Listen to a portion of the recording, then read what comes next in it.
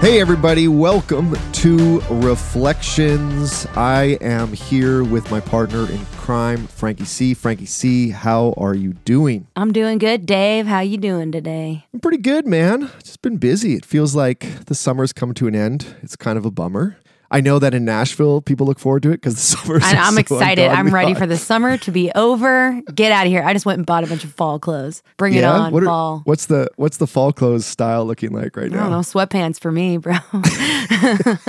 You got a whole bunch of new sweatpants? Yeah, pretty much. Yeah. Oh, you got to be man. ready for rights and sessions and it's basically just sweatpants life in the fall. I feel that. Coming out of the gig life into the writing life is stage clothes to sweatpants. There's no in between. I know. So what's going on this week? Man, there's been tons of stuff. Actually, it's crazy. It's been a wild week. I was just thinking the other day, I heard that the Rolling Stones, they announced that they are going to release an album.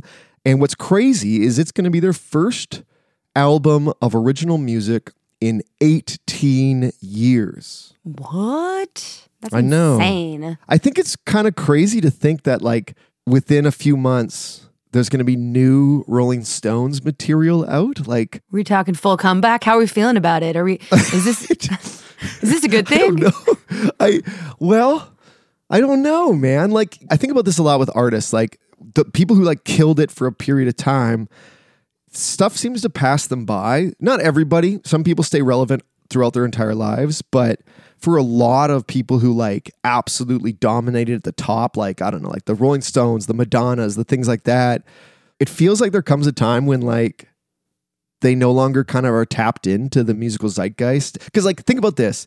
Is there anyone around the Rolling Stones telling them that's not a good song? Right. If you're just gonna have people encouraging you and being like, yeah, it's gonna be great, then you can kind of just do whatever you want and it might not be the best commercially. The best, you know. I know, and that's what I'm like worried about. Like they need to bring people in who are like current songwriters, going like, "Sorry, Mick Jagger, that's not good enough."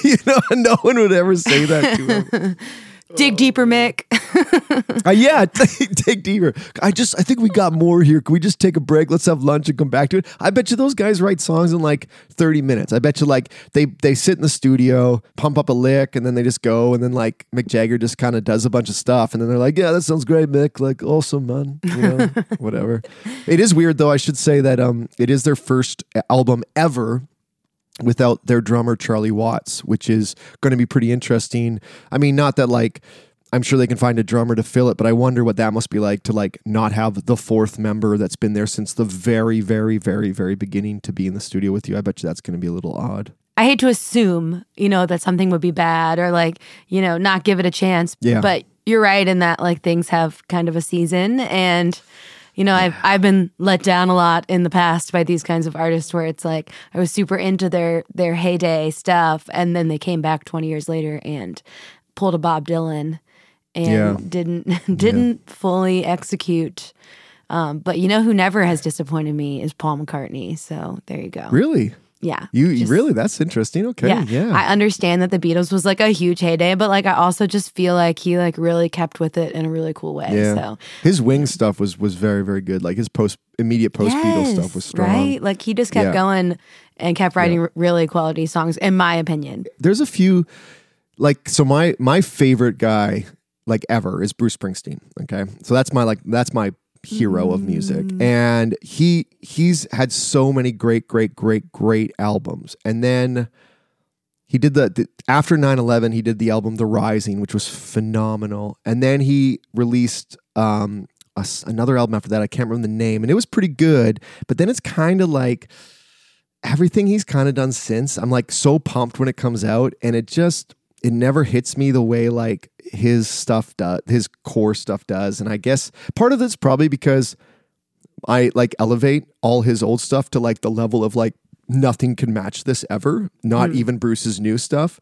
But the other part of it that I wonder is like, when you get older, do you just like, you just kind of write stuff and you're just like, well, I don't know, like I'm just going to do what I've done in my whole life, which is just like tap into the world around me. But then you get to a point where you're kind of not connected to the world around you anymore. I don't know.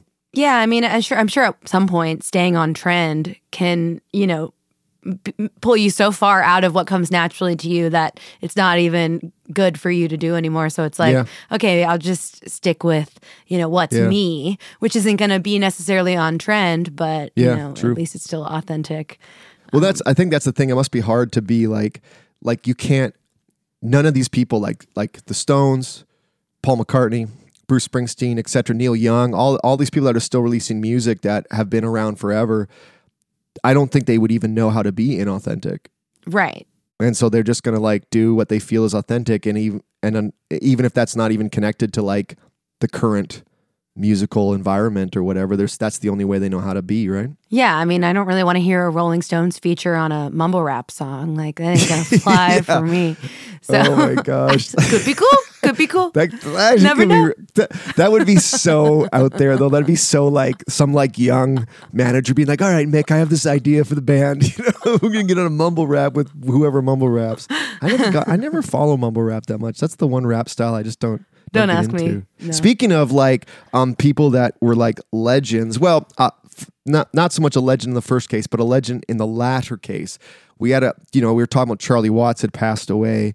A couple people had passed away recently. The lead singer, Steve Harwell, the lead singer from Smash Mouth, passed away. I wasn't really a huge Smash Mouth fan, though. I was. Were you really? Yeah, I mean, for the hits. For the hits, yeah. He's an all-star now. Yeah, he is. He's in the all-star heaven above. I mean, I always thought it was pretty funny. Not funny. I thought it was kind of interesting that when they covered the Monkees Believer song, for the Shrek movies, yeah, exactly. Like that became a massive hit again, Good for the people that wrote that, right? Wouldn't you love that 40 years down the line that some band just like takes your song and just makes it another hit again? Dude, I feel like covers are like where it's at right now, like because I think we're just in this unprecedented time where there's so many amazing recordings from the past to choose from. You can just be so creative in what you remake, and like so many huge hit songs like that I grew up listening to, I didn't even know were remakes. Some of those songs are literally like classics, like they're like almost timeless. I mean, I think that term gets bounced around a lot, but there are songs that are timeless. Like you could cover it generation after generation after generation, and people would like soak that shit up. And then Jimmy Buffett passed too. Yeah. Man, I still love Jimmy Buffett. Like, I will admit that like when the summertime hits and it's like a perfect day and I'm like out back and I'm maybe like have a early beer and I'm reading a book, I put on the best of Jimmy Buffett. Like, it just relaxes me. It feels like the beach. It feels like everything, right? Yeah, now it's going to be tainted with a little bit of, sadness. I think we are kind of like entering an interesting phase in time where we're going to see a lot of these kinds of legends, passing, because it just, that era, they're all kind of getting to this age, and that was kind of a big heyday in terms of stardom and partying, probably. And partying, yeah. I mean, somehow the Stones are still alive, except for Charlie Watts, who always seemed like the healthiest of the four of them. Like Keith Richards is still alive. How the hell does that happen? What blows my mind even more is that they're still performing to this day. A lot of these guys, like, yes, in the 80s, like, you're straight up yelling.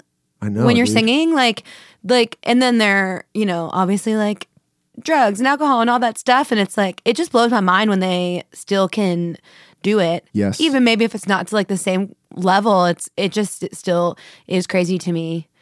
Well, yeah, like Tina Turner passed away, and she was kicking it. She was killing it on stage, basically right up to the day she passed away. I mean, like, and that woman, I mean, talk about a show person. I mean, she was one of the greatest front persons in the history of music, and right up till the day she died, it seemed like she was unstoppable. I always think of AC/DC too. If you ever look at Angus when he performs, he's still running around stage the same way he was back in like the early 70s. Like, it's absolutely mind-boggling. Can only hope. Yeah, you and me running around stage later in life. It's funny. Doing it with a cane, still doing it. Yeah, totally. Just shuffle. Rapping with my little cane. shuffler coming along. Oh my gosh. Oh man, there's some good news though. Speaking of, I know we've been kind of going to the macabre, but there's been some really interesting news. I don't know if you know this about me, Frankie, you might, but I'm really fascinated and really interested in all of the goings-ons about royalties for writers and streaming services. Me too. And there's been so much work done by people like David Israelite and a number of organizations to advocate and challenge the streaming services to compensate us fairly. And this has been an ongoing battle, and I'm sure many of our listeners already know this in some capacity. But what was really interesting is just the other day, the Copyright Office of the United States. So this is the office that basically decides how much we're getting paid by streaming services effectively, okay? They announced that streaming services will have to pay late fees on any payments that are delayed regarding the original decision for royalty increases. So basically, what happened, and just for people who don't know what I'm talking about out there, in 2018, the American government passes the Music Modernization Act, the MMA. And the MMA basically said, we are going to get a bump in our royalties and we're going to get increases thereafter. And then those increases will be set by the Copyright Office, right? Well, immediately, of course, Spotify and Amazon and others challenged that. And it goes into the court and it goes on for years and years. And only recently did it finally get settled that the streaming services have accepted the fact that we are going to get this raise. But in that time, from 2018 to just like literally this year, late last year, early this year, in that time, we were supposed to be getting paid the increases, the raises that the MMA had set forth. So we were not. We were actually being paid the old rates. So then what happens is, in the last year, the government says to these services is that you actually owe all these people back pay, right? You owe them back pay for all of the increased revenue that they should have had that they didn't get because you were fighting it in court. The government then says you have 6 months to compensate everyone for all of that back pay. And if you do not pay everyone within those 6 months, you then start to have to pay late fees on the royalties that you haven't paid yet. So suck it. Yeah, totally. A total suck it. It's awesome to see. Give me my $25. Yeah, I know. Yeah, your $18 just went up to $25, something like that. Right. But I mean, what I love about it, and of course we all want a pay raise, and we're not nearly where we should be in terms of equitable compensation for streaming and things like that. But the precedent that's being set right now in the US is so important for the world because, you know, I'm a Canadian, of course, so part of my royalties come from my Canadian PRO, SOCAN, and each country negotiates rates with these streaming services separately. There's no global set rate, but America is now taking sort of the lead in saying, you owe to the streaming services, you owe these people more money, and you have to pay them, and they're going to get raises continually going forward. And now that America has done this, and now that the American government, because usually what happens with this stuff is the United States sort of sets the precedent, and then everyone else follows up.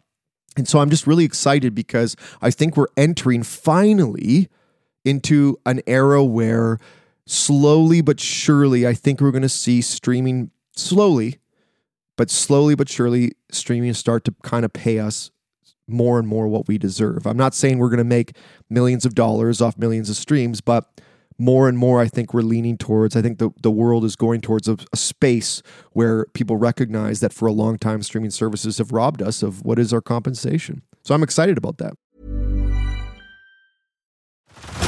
Head over to Hulu this March, where our new shows and movies will keep you streaming all month long. Catch the acclaimed movie All of Us Strangers, starring Paul Mescal and Andrew Scott.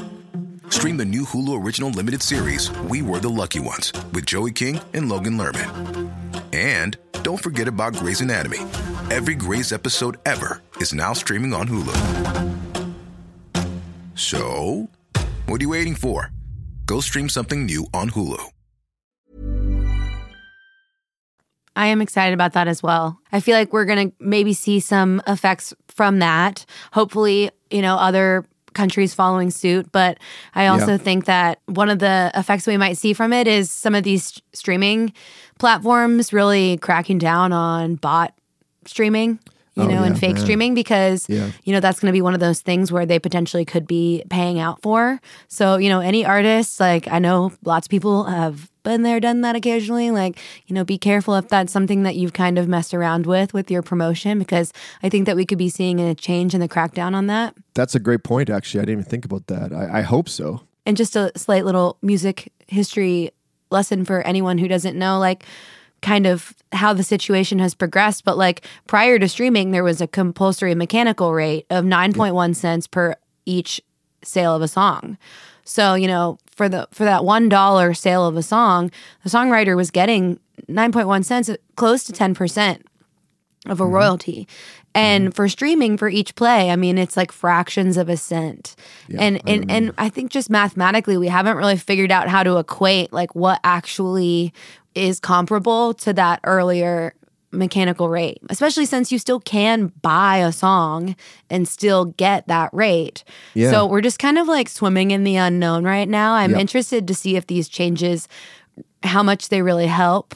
We'll see increases. I think we'll see increases. I don't know. Like, is it enough to sustain the average songwriter?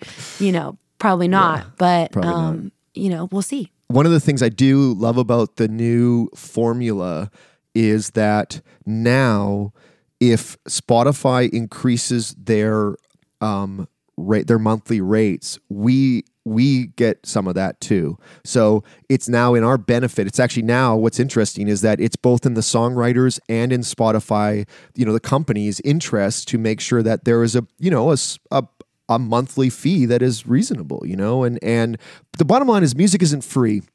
And I think for a lot of music consumers, for a long time, they thought that music is free. And they're like, why would I pay for music? It's free. And Thanks, it's never Napster. been free. Yeah, thanks, Napster. I know, that's true. I mean, Napster did open up, even though right now, for those who don't know, Napster is still in existence and it pays some of the highest royalty rates out of any of the platforms. Well, that's good. Yeah, that's kind of interesting. Paying their dues. So we'll see how it goes going forward. It's all good news in the sense of that the mentality is changing, and that's the most important thing, I think. I mean, it just makes me happy to hear that we're being vouched for in some ways. And big thanks to David Israelite. Yes, I know I've said this to you before, but I want to get him on this show so bad. Well, he can educate us all. If you're listening out there, anyone who knows David Israelite, please send him this episode and tell him that we want to get him on to educate the world on all the amazing things he's done and all the great changes that have occurred in the past 5 or 6 years. I have this another good news story, and I wanted to tell you this. I'm kind of excited about this because there's a little Canadian angle in here. I know, Frankie, you're getting used to these Canadian angles. I'm basically Canadian at this point. Yeah, you're pretty much. I've sent you the package Canadian. to become. I got the Justin package, Trudeau's going to reach out. It came with maple syrup and a flag and poutine. And poutine. Mm-hmm. Yeah, poutine's so good. So Morgan Wade, right? The amazing Morgan Wade, right? Yes. I love her. I loved her last album so much. And she just released a new album. And on her album is a song about Alanis Morissette, who's from Canada. And I want to read you the lyrics to this, and I'll tell you why, okay? So here are just some of the lyrics. This is like the first verse, chorus kind of thing. It goes, Alanis, how did you ever keep your sanity? Alanis, lived out your pain through sweet profanity. Your heart, it was bleeding when you told all your secrets and they showed no sympathy. Alanis, how did you ever keep your sanity? Scream on the stage and let out the rage till the lights go dark. Fame is hollow, jagged pills hard to swallow while they pick you apart. Oh, Alanis. So, okay. Yeah, I know. So really cool. So jagged little pill reference, all that stuff, right? So Alanis Morissette posted on Instagram about this. So here's what Alanis said in her Instagram post. She posted a photo of Morgan Wade, and Alanis wrote, Morgan, thank you for seeing me. Your generosity and your ability to so powerfully, vulnerably, and empathetically articulate your deep kindness. I'm deeply moved. Love you. Aww. Isn't that cool? I would die. And then Morgan lost her mind. I would die. I'd be like, and we're done. That's dude, life and scene.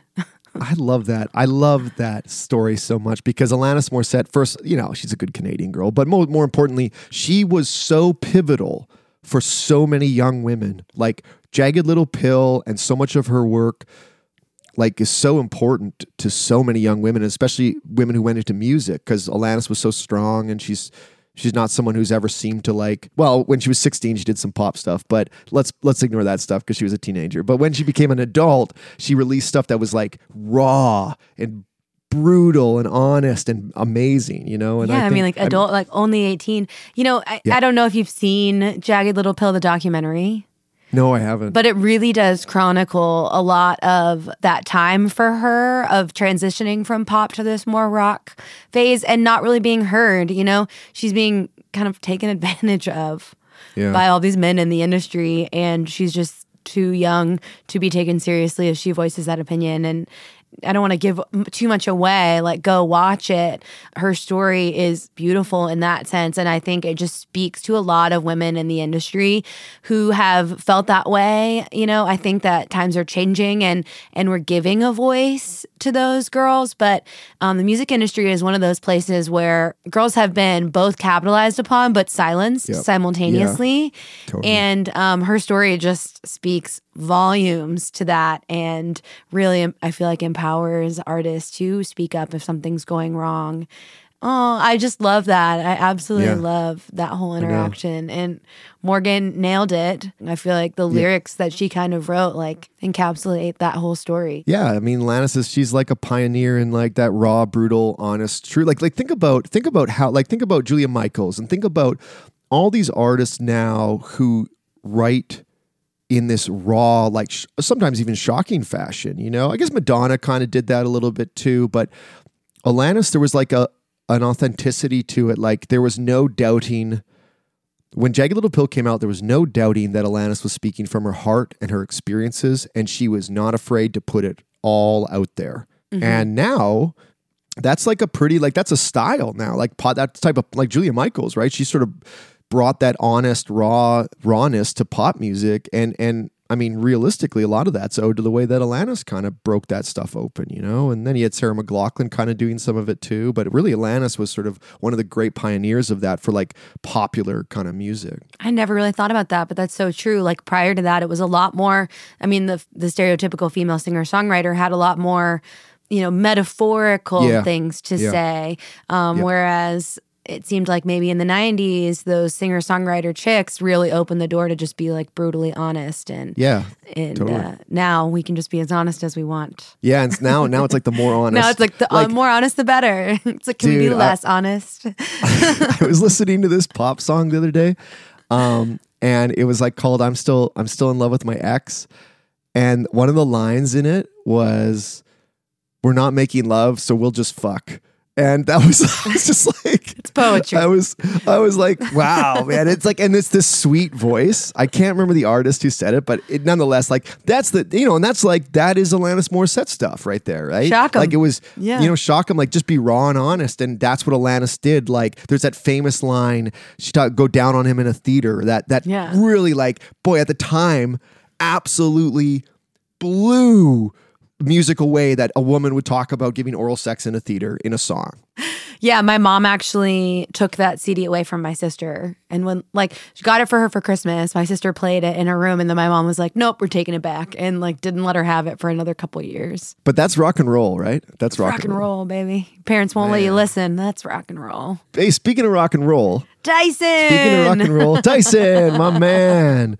Oh my gosh, look at the great segues. We always do such good segues. I know, right? That was great. What a great episode. I absolutely loved his perspective. It was so wonderful. And I said this so many times when we talked to him, but having a different perspective, having somebody that's, you know, comes from the instrumentalist side, the band side of things, and, you know, works as a performer, works as a songwriter, but experiences it from a totally different angle than, you know, some of us just plain old, you know, country rap writers. Country rap writers. Yes. The different perspective is very valuable. I just love that we brought on someone who's more of, even though he is a writer, but I love that it was sort of like he's an instrumentalist, you know, he's a musician in the truest sense. He certainly knows a lot about metal and hard rock, doesn't he? Like that 80s rock scene, that dude, like he's dropping names that I'm like trying to Google as fast as I can to catch up. His brain is a straight up encyclopedia of wild rock performers. When he does Rare Hair, he brings up all these amazing people, and he does some of the most obscure songs. I feel like whenever I go, it's just like being bombarded with awesomeness, but also songs I haven't potentially heard before. Yeah. But yeah, and it's well attended, and like some huge names are just hanging out so low key and hopping up on stage at that. And I feel like he's just put together such a cool event here in Nashville that if anyone loves rock music and hasn't attended, make your way to a Rare Hair show at some point. It is an experience. Yeah, and we put the link up in the show notes from the interview with Tyson, so you can, that sends you to the Facebook page, and that gives you all the information you need. Full disclosure, I've never been. I only learned about it through the interview with Tyson, and now I really, really, really, really want to go. It sounds like it'd be a hell of a show. One of the similarities that I drew between songwriting and performing as an instrumentalist is there's a lot of similarity in how the business operates. Like it's so much about who you know, who you've met, just the hours of FaceTime you're putting in with people. Yes, obviously you have to be amazing at your craft, but at the same time, you have to show up to these events. I think what Tyson said is you have to be present to win. Yep. And that is definitely the case with songwriting as well. Yeah, totally. And he tells a great story when he's like getting off the road, and that his buddy was like that Monday night at Douglas Corner, and then he's like, oh man, my family, I gotta go. And he's like, dude, he's like, this is what you gotta do if you're here, you know. And Tyson did, you know, and that was his sort of first big aha moment about being in town and being part of the scene and meeting people in the scene. And that's, like you said, that's been something that I think we've seen with a lot of people. I think these creative ways that people come up with how to network, I absolutely love. You know, with Michael August, it was the 365 days of emails, but with Tyson, it was 30 days of lunch. You know, the first month he was here, every single day, he took somebody else out to lunch. Yes. And I think that that's just so smart, just kind of being able to dig in right when you get here and just immediately meet all those people. Yeah, I mean, you really highlighted, I think that's the big takeaway from it, is just how much he connected with people and how much he worked at networking and worked at meeting people too. I also want to say that the photo you grabbed of him for the graphic for the episode was rad. I loved it. I love that shot. It was so cool to see that. He's got some pretty kick-ass, the hair metal, you know, photos. Yeah, I had to use one of those. So it was so great talking to him. I miss playing with him every day. It was so fun for, you know, the year and a half that I was in that band with him. And I get to pop up on stage occasionally. So, you know, the era is not over, but man, I do miss him. Yeah. He's awesome. Yeah, totally. It was great to talk to him. And for those out there, you might just see me and Frankie at a the next Rare Hair event or the one after that, because I'm definitely going to try to go. And I'll probably drag Frankie with me anyways. Hell yeah, I can't wait. All right, folks. Well, that's it for Reflections today. For those out there in podcast land, I am David Boris. And I'm Frankie C. And remember, everybody sucks.